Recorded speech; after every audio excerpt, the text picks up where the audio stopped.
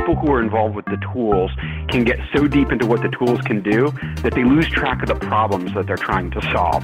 And so ultimately, what you're trying to do is position that tool in a way that it's helping people make better decisions about how to advance their programs. This is Tonics, the podcast focused on the people and passion at the intersection of technology and health. Digital health would seem to provide powerful tools to accelerate drug development, but how to convince skittish pharma companies to embrace these emerging technologies? After 2 decades at Merck, Connexa Health founder Chris Benko thinks he has the answer. This is Tonics. I'm Lisa Sunan. And I'm David Shaywitz, and today's episode is brought to you by DNA Nexus, the secure and compliant cloud platform that enables enterprise users to analyze, collaborate around, and integrate massive amounts of genomic and other health data. All right, so Lisa, the first thing, top of mind today, awesome new gig you have. Tell me about it. Thanks, David. Yeah, I'm really excited. I've joined GE Ventures to lead the healthcare venture fund. Yeah, you're like a big macher there now, right? Yeah, that's on my business card, actually. No, it's really great. I have a terrific team of people to work with, and they've been really welcoming, and it's exciting. You know, it's exciting to have money to invest at a time when I think the market pricing is coming down and the opportunity may be going up. What kind of in a general sense, you don't do it's not a biotech fund, right? Is it sort of care delivery, digital health? Help me understand what you guys do. It's really broad. I mean, I think it's anything that in the realms of health IT, health services, in non-invasive or very minimally invasive medical devices like imaging, pretty broad. But I think the focus is on improving healthcare delivery, improving cost, aligning incentives, very similar to what I've done in the past. Right. And then is it set up as a strategic fund, or is it sort of purely, just trying to make money? It's really a hybrid. I mean, it's sort of make money first, because if you can't make investments in profitable companies or companies that become profitable, they are not going to be strategically valuable. But they really, they need to have some strategic story about how they might relate to GE either now or someday in the future. Okay, and since GE seems to be involved in so much stuff, I imagine it's a fairly broad remit. Yes, it really is. It's been able to look at all sorts of interesting things, and they have a pretty big portfolio already of very interesting companies, some of which we've had represented on our show, in fact. Absolutely. Well, it's fantastic. So, yeah, well, we are really excited for you. The royal we. I am very excited for you. No, and everybody else is too. So it's great. It's really great stuff. So they're so lucky to have you, and it's going to be great stuff. All right. So today we are speaking with Chris Benko. Chris, I was fortunate enough to meet you almost a decade ago when I joined the just forming experimental medicine team at Merck, and you were a leader in HR at Merck Research Labs. What I hadn't appreciated at the time was how long and deep your relationship with Merck was. As I now understand it, you started working at Merck when you were still a fetus. Is that right? Pretty much, David, pretty much. I fortunately managed to save one of my early ID pictures in which I was 19, but I actually started at age 18 as an undergraduate intern in some basic technology support roles. How do you wind up at Merck? You're sort of going along, and I don't know what kids do nowadays or kids did back then, but how do you say I want to? And you're not alone. Actually, there's a really distinguished history. Roy Vagelos joined Merck pretty much at the same age as I understand it. So there's certainly an illustrious history. But in your case, how did you wind up deciding this is where this is what I want to do as an 18-year-old? It's really funny. It's really quite accidental. I thought of Merck as this smelly factory in the town of Danville, Pennsylvania, where I had gone to high school, where they had a plant that put off some off odors, and hadn't really even appreciated that it was one of the most admired companies in the world. Actually, my undergraduate freshman and sophomore year college roommate had worked there. Both of his parents were at Merck, and he connected me to the technology group that he'd worked in the prior summer.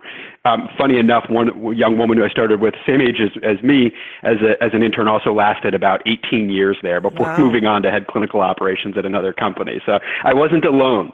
And so you started doing sort of like systems IT-ish kind of stuff, but then there were some mentors along the way who sort of coached you in and sort of helped your career progress. Could you talk about the role of some of your mentors in the evolution of your career at Merck? Yeah. So, I always had a passion for technology. It wasn't what I studied, but I really enjoyed solving technology problems. But ultimately, I came to really appreciate the kind of impact a place like Merck has on the world. And so I wanted to be able to influence that, and I really started to appreciate that. The most important thing in the company is R&D. And that's true of most biopharmaceutical companies. That's where they create new innovations that matter to patients. And so I wanted to find a way to get closer to that part of the organization and really add value there. I was fortunate enough that some of the people I got to work with and support from a technology perspective took the view that they'd rather take somebody who they thought had potential and take a chance on them and shape them. And so I've had a number of important mentors like that over the years. And as I reflect on jobs, all of the most important jobs I ever took were because somebody placed a bet on me to be able to do something that wasn't necessarily obvious. And there was the head of an organizational development and executive development group, still a very good friend of mine, who brought me from the technology organization into his team, and I quickly got the opportunity to get closer to R&D and start to support that part of the organization before ultimately moving on to that team. So what was it they saw in you? What was it that people saw in you that allowed them to overlook experience and give you a chance? What I've been able to do is find a way, and I think in most of those relationships, and that's just one of a couple, where I've not just built a relationship in sort of the social sense, but I've found opportunities to work with the people that I wanted to work with, or work with areas of the business, and demonstrate that I could deliver something of value. And then I think within there, it's people look at the quality of thinking, they look at the way you interact, and you give people an opportunity to see the substrate that you can bring to the table, because so much of the rest of what we do in the business environment is learned on the job anyway. Wow. I mean, I remember Chris always had sort of these insane people skills, just like he knew everyone and somehow was able to even get very disparate people to work together and to connect. And it really is this sort of neat skill that once you see someone who has it, it's quite striking. So as I recall, you wound up in talent management, but then wound up doing a Merck-sponsored MBA at Duke. Is that right? Yeah, that's true. And what did you come back from your MBA with? How did that impact the way you were looking at both your own career and what Merck was doing? Interestingly, I actually often dissuade people from pursuing MBAs, as much as I really loved my experience at Duke, and particularly the network of connections that I made there. What I will say about business school is I think it did two things for me. One is it improved it's not a deeply intellectual endeavor, for sure. It's much more about breadth, and I think learning how to think about and evaluate a business and articulate it, particularly in financial terms, start to understand some of the other operational things that just don't come out naturally or in an obvious way in a business environment if you don't focus on them academically. And I think that's helped me in subsequent roles. I think also, having a soft undergraduate degree in political science and having come out of corporate functions, I believe it probably has added a bit of credibility for certain jobs that I've had the opportunity to take. That's always really hard to tell. Nobody necessarily directly comments on that, but I'm sure it hasn't hurt as I've gone for various opportunities where people might have otherwise wondered about kind of the technical or academic background. Yeah, well, we're intrinsically suspicious of people with poli-sci degrees, right, Lisa? Yeah, right, like me. And I find it hilarious that you say that, because I have thought that at times, and I do, in fact, have not just a undergraduate, but a master's in political science. And I'm always intrigued because I teach over at the business school at Berkeley, a place where I did not personally go. And, why folks who come to the business school step away from their careers at a pivotal time. Most of the students I have been in healthcare, business or science in some way for 5 or 6 years and come in, for a 2-year degree. And, so I'm curious to see, is there something tangible you could describe about how it made a difference for you? I know you just talked, kind of generally about that, but was there a tangible experience you had going back into Merck where you thought, wow, I'm glad I had that MBA because it allowed me to do X, Y, Z differently? There's not necessarily one moment, but I think that there's a level of acumen. So, for example, I had the opportunity to support actually the vast majority of either the due diligence or acquisitions that Merck was involved with through a series of R&D acquisitions, all the way up to leading the people and culture integration of Merck and Schering-Plough. And being around the table in a due diligence discussion and influencing that, and being able to kind of speak the appropriate language as you're talking about evaluating the entire business, that's people fake it, I suppose, but I think the MBA gave me the background and the fundamentals that I didn't have to fake it and that I knew what I was talking about. Fake it better. Exactly, David. Exactly. And those experiences. So it's $100,000 glossary is what you're saying. Exactly. It was $120,000 actually. Yes, $120,000 glossary. Like 6 months of classes crammed into 2 years, right?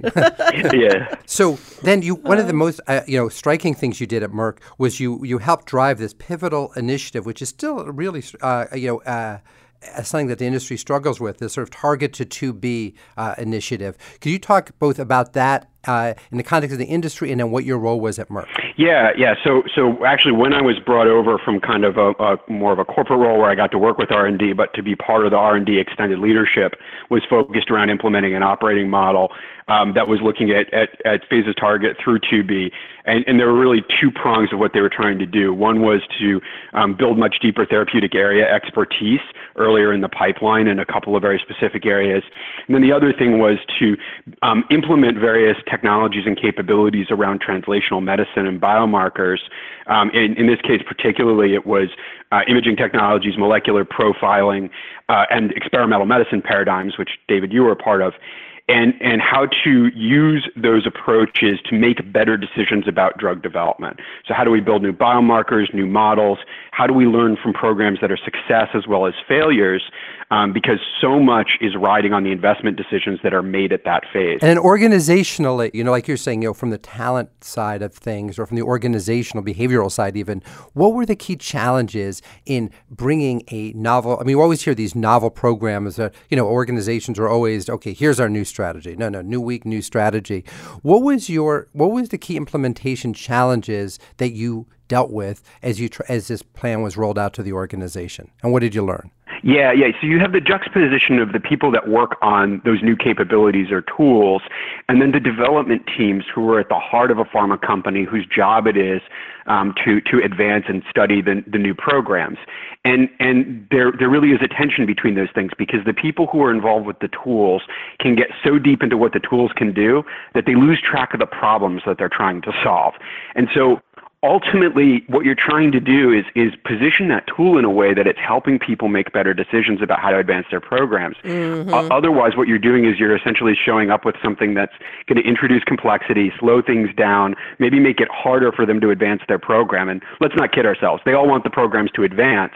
And in some cases, you're introducing tools that might help you reach a conclusion to kill it faster. Which is the idea of it. The whole idea of I think people always don't appreciate this.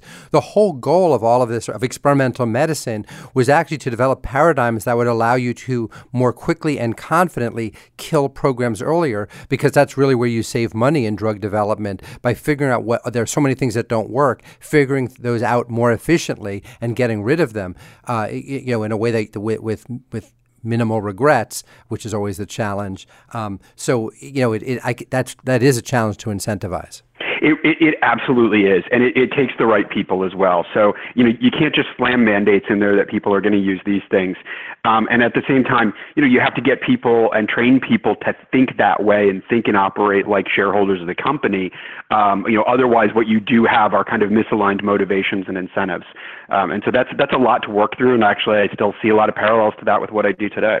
Yeah, I would think that's a real that you're the hardest thing to sell against is inertia and people's sort of falling in love with their projects and worrying about their own jobs if things go bad. Yeah, absolutely. So, Chris, you wound up doing so well that you ultimately got promoted to VP at Merck at the tender age of 34, which is crazy rare at Merck. I would think some would have been overjoyed, but it seems like you felt restless. Can you tell us what happened next? Yeah, it was a little bit of a weird thing to find myself at that level of the company. I'd been working for a long time, but as you said, I was still relatively young, and it wasn't a place I ever expected to get. I was really surprised when I got the offer to work for the head of HR, head talent management for the company. I enjoyed the job in the sense that I learned a tremendous amount about how the corporation operates at the highest levels and on a long-term basis. But I'd essentially almost priced myself out of the market, if you will, in terms of moving around the company and going and doing other things. I'd always had an entrepreneurial itch.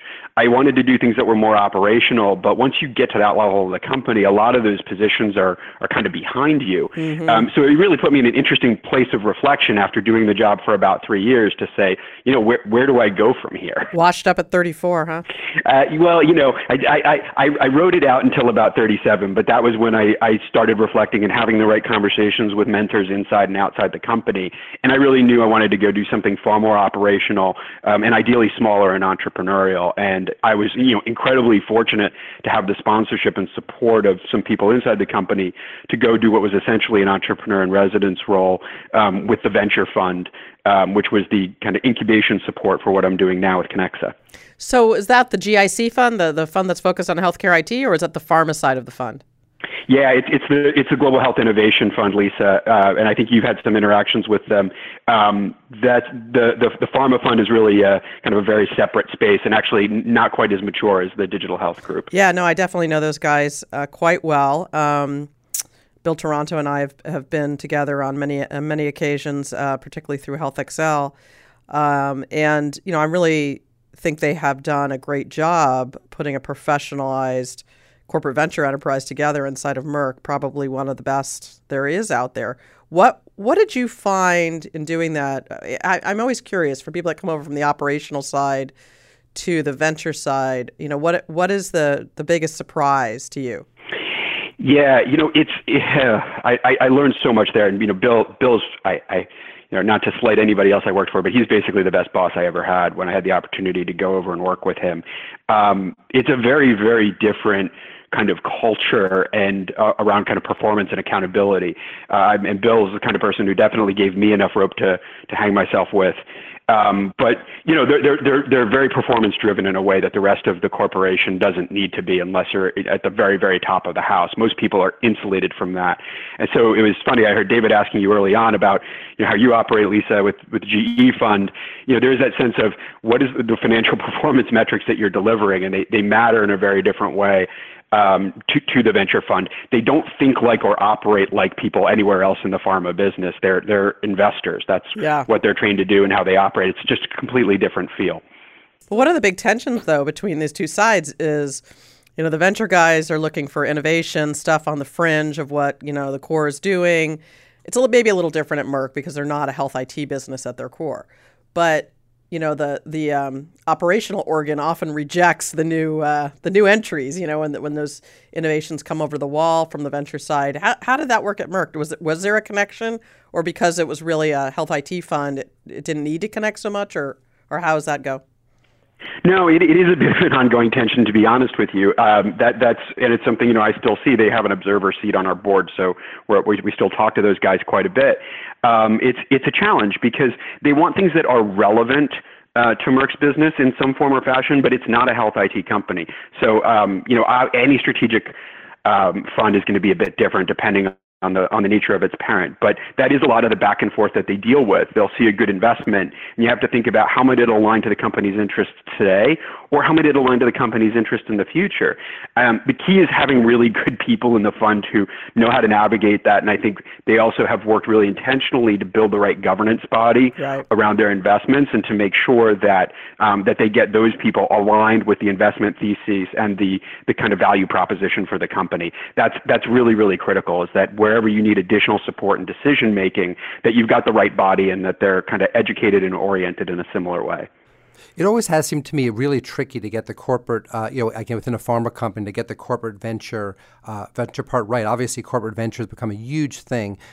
There's so many emerging, particularly in biotechs, that are supported, that have, as Bruce Booth has written and others, been supported by, and Lisa's written, been supported by corporate ventures. On the other hand, it's sort of weird because it's not only financial, they're driven by this combination of strategic and financial returns. I mean, there has to be a strategic element to it, and that always seems tricky. And then there's this idea that, if people are investing, that the fund will be able to leverage the strength of the pharmas and all the skills the pharma has, but yet there are all these lines, explicit lines that prevent actually that expertise in many cases from being accessed.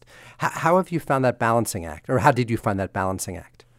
Yeah, no, they're really, the lines are actually very, very strict and very serious, and even the ones that aren't formal, right? So to have a really effective investment group, they need to be different than the core business people. They need to operate separately. So in truth, at least in my experience, particularly with the Merck Fund, they're not really that involved in brokering very much back and forth to the company on an ongoing basis. I think that the mothership is very helpful in things like due diligence, but I think that the ongoing connections, that's a lot trickier. And again, some of it being kind of hardwired and regulatory, and some of it just being the natural distinctions between those people. So I actually still do some work with Merck as a customer, but that's kind of relies completely on pre-existing knowledge, not on any connection through the venture fund. Right. And so, yeah, it's an interesting issue. So speaking of sort of your current work, we'd love to hear a little bit more about Connexa. We know that you incubated it while you were sort of in this VC, like you're saying, in this EIR-like fashion. So tell us, what was your idea when you started Connexa? How does a guy with sort of your operational and sort of HR experience wind up becoming CEO of sort of a very exciting emerging digital health and technology company? Tell us how it evolved and what you're doing now. Yeah, I'm going to give you a quick what I'm doing now, and then I'll back it up to the beginning. So we're a software company supporting the pharmaceutical industry. Our platform and our related services support clinical trials that are incorporating patient data contributing from remote biometric devices and mobile tools. And we use the models that we develop and the tools that we implement in studies to help companies do things like make earlier decisions in the drug development process. And that's an important distinction that you just sort of made, because it's not supporting they're not supporting at the moment as much registrational studies as I understand it, like, oh, we're trying to register this biomarker, use this biomarker as part of the registration, as trying to use it like we were doing, as you were about to say, I think I cut you off, in experimental medicine to make better early decisions. Yeah, that's correct, David. We've supported more than a dozen studies now. Only one of them is pivotal, and it's just starting to enroll. So that's absolutely correct. You asked about where it started and how. The fund, having invested in a lot of different technologies that were producing data, including some companies like, for example, Preventus, which is a wearable ECG that we've worked with, for instance, they were seeing that there are clearly opportunities, as many have seen, with these new real-world data sources in healthcare. My background and interest in technology in the translational space naturally connected to it. I'll be honest, it took a while to kind of figure out exactly where to focus and what to bite off first. And it took a few pivots, as it often does early startups, to get to exactly where we were.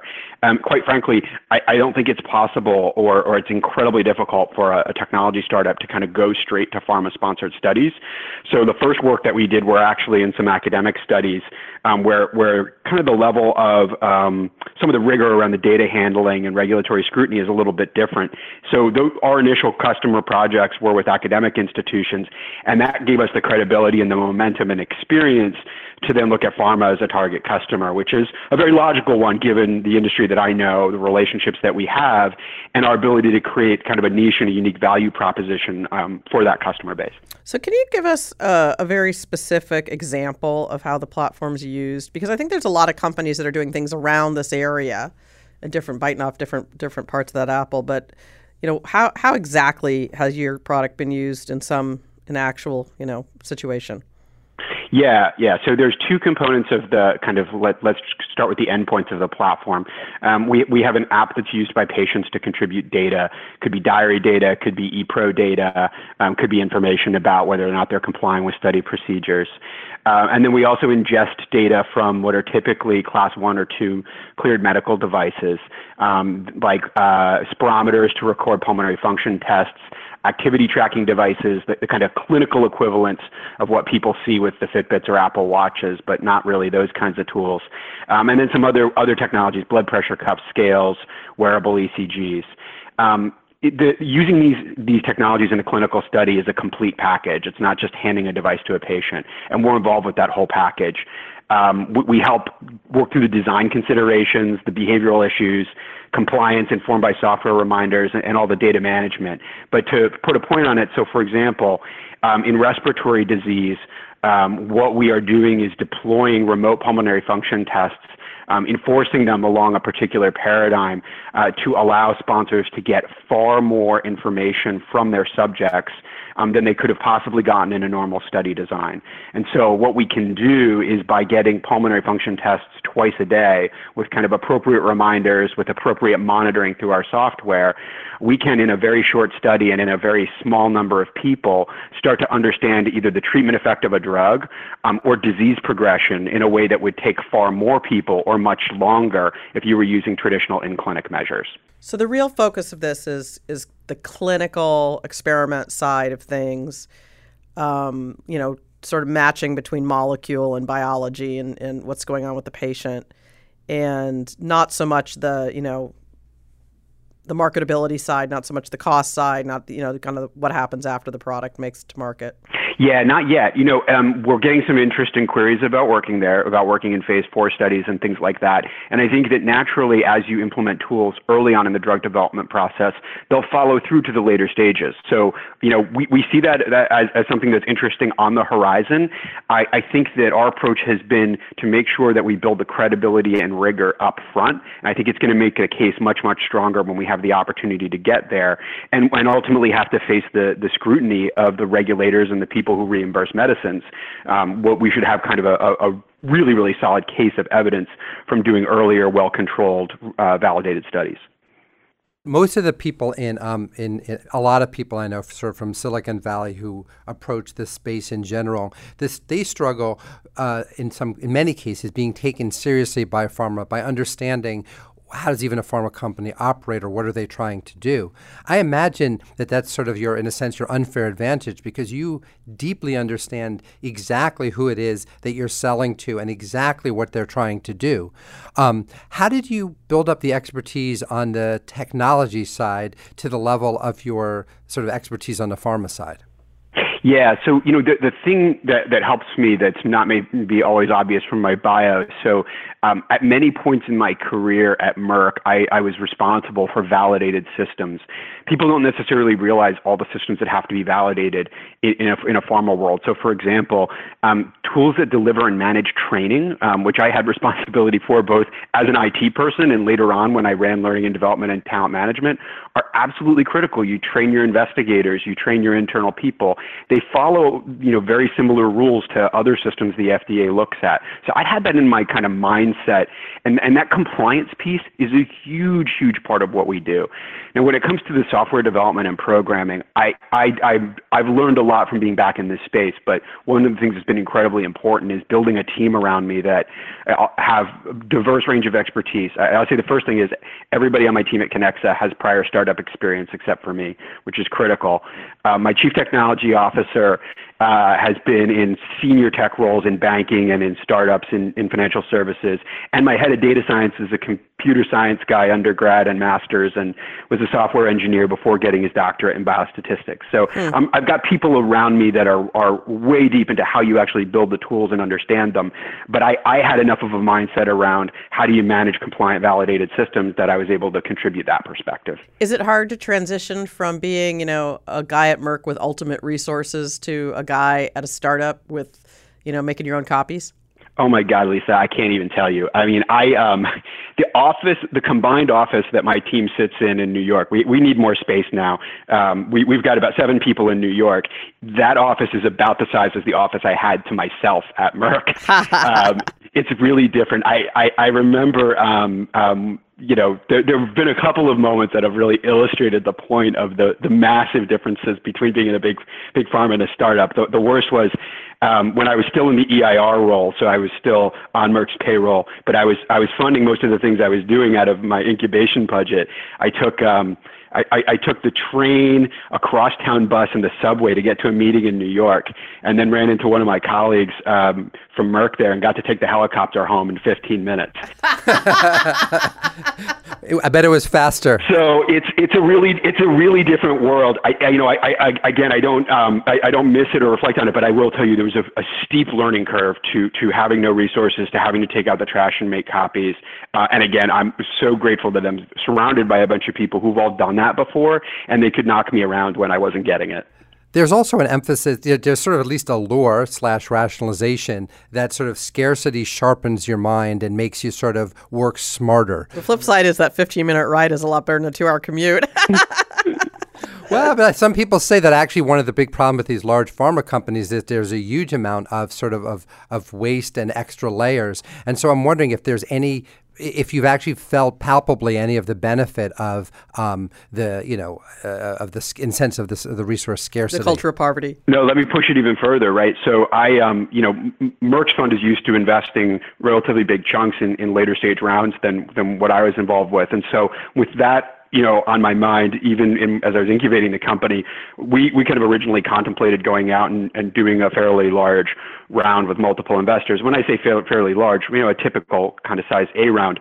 We ultimately decided that we were going to go our own way as a revenue-funded company with a very modest amount of convertible debt from Merck to kind of help us get through the first couple months of payroll.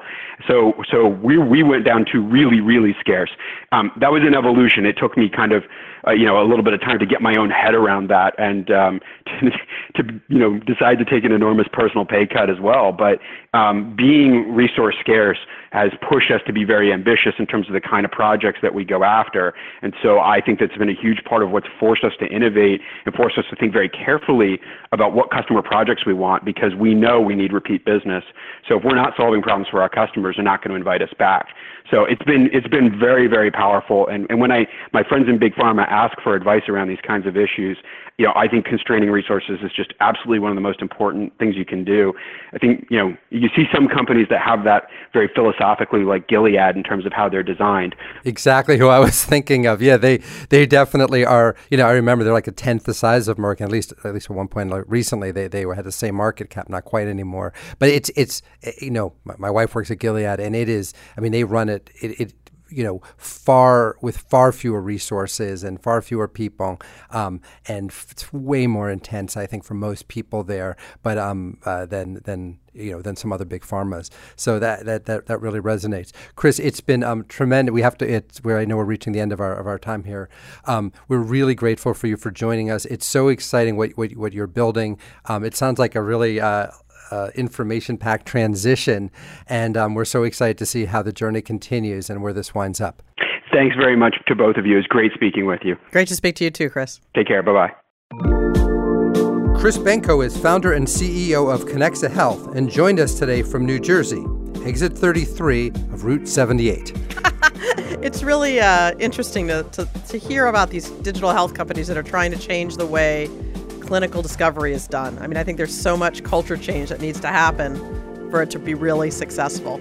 I think that it's true. I think it's always really, the promise of biomarkers and of being able to inform drug development is really exciting, but having it be robust enough, it's so that what's the most difficult challenge here is killing a product, is not something that ratifies a decision you're going to make anyway, but having where you plan to develop something and then you have a result and say, you know what, we so believe this negative result, or can summon enough courage or confidence that we're going to kill something that we otherwise really want to work on. That's such a high bar. It really is a high bar.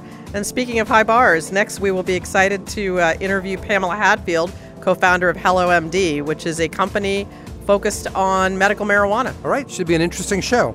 You can follow David's writing at Forbes. And you can follow Lisa Sunin at venturevalkyrie.com, as well as on the Timmerman Report. Also, please remember to review and rate us on iTunes. We're grateful to our sponsor, DNA Nexus, the secure and compliant cloud platform that enables enterprise users to analyze, collaborate around, and integrate massive amounts of genetic and other health data. Tectonics is produced by Connected Social Media and recorded in Tectonic Studio B in scenic Mill Valley, California. Ciao, baby.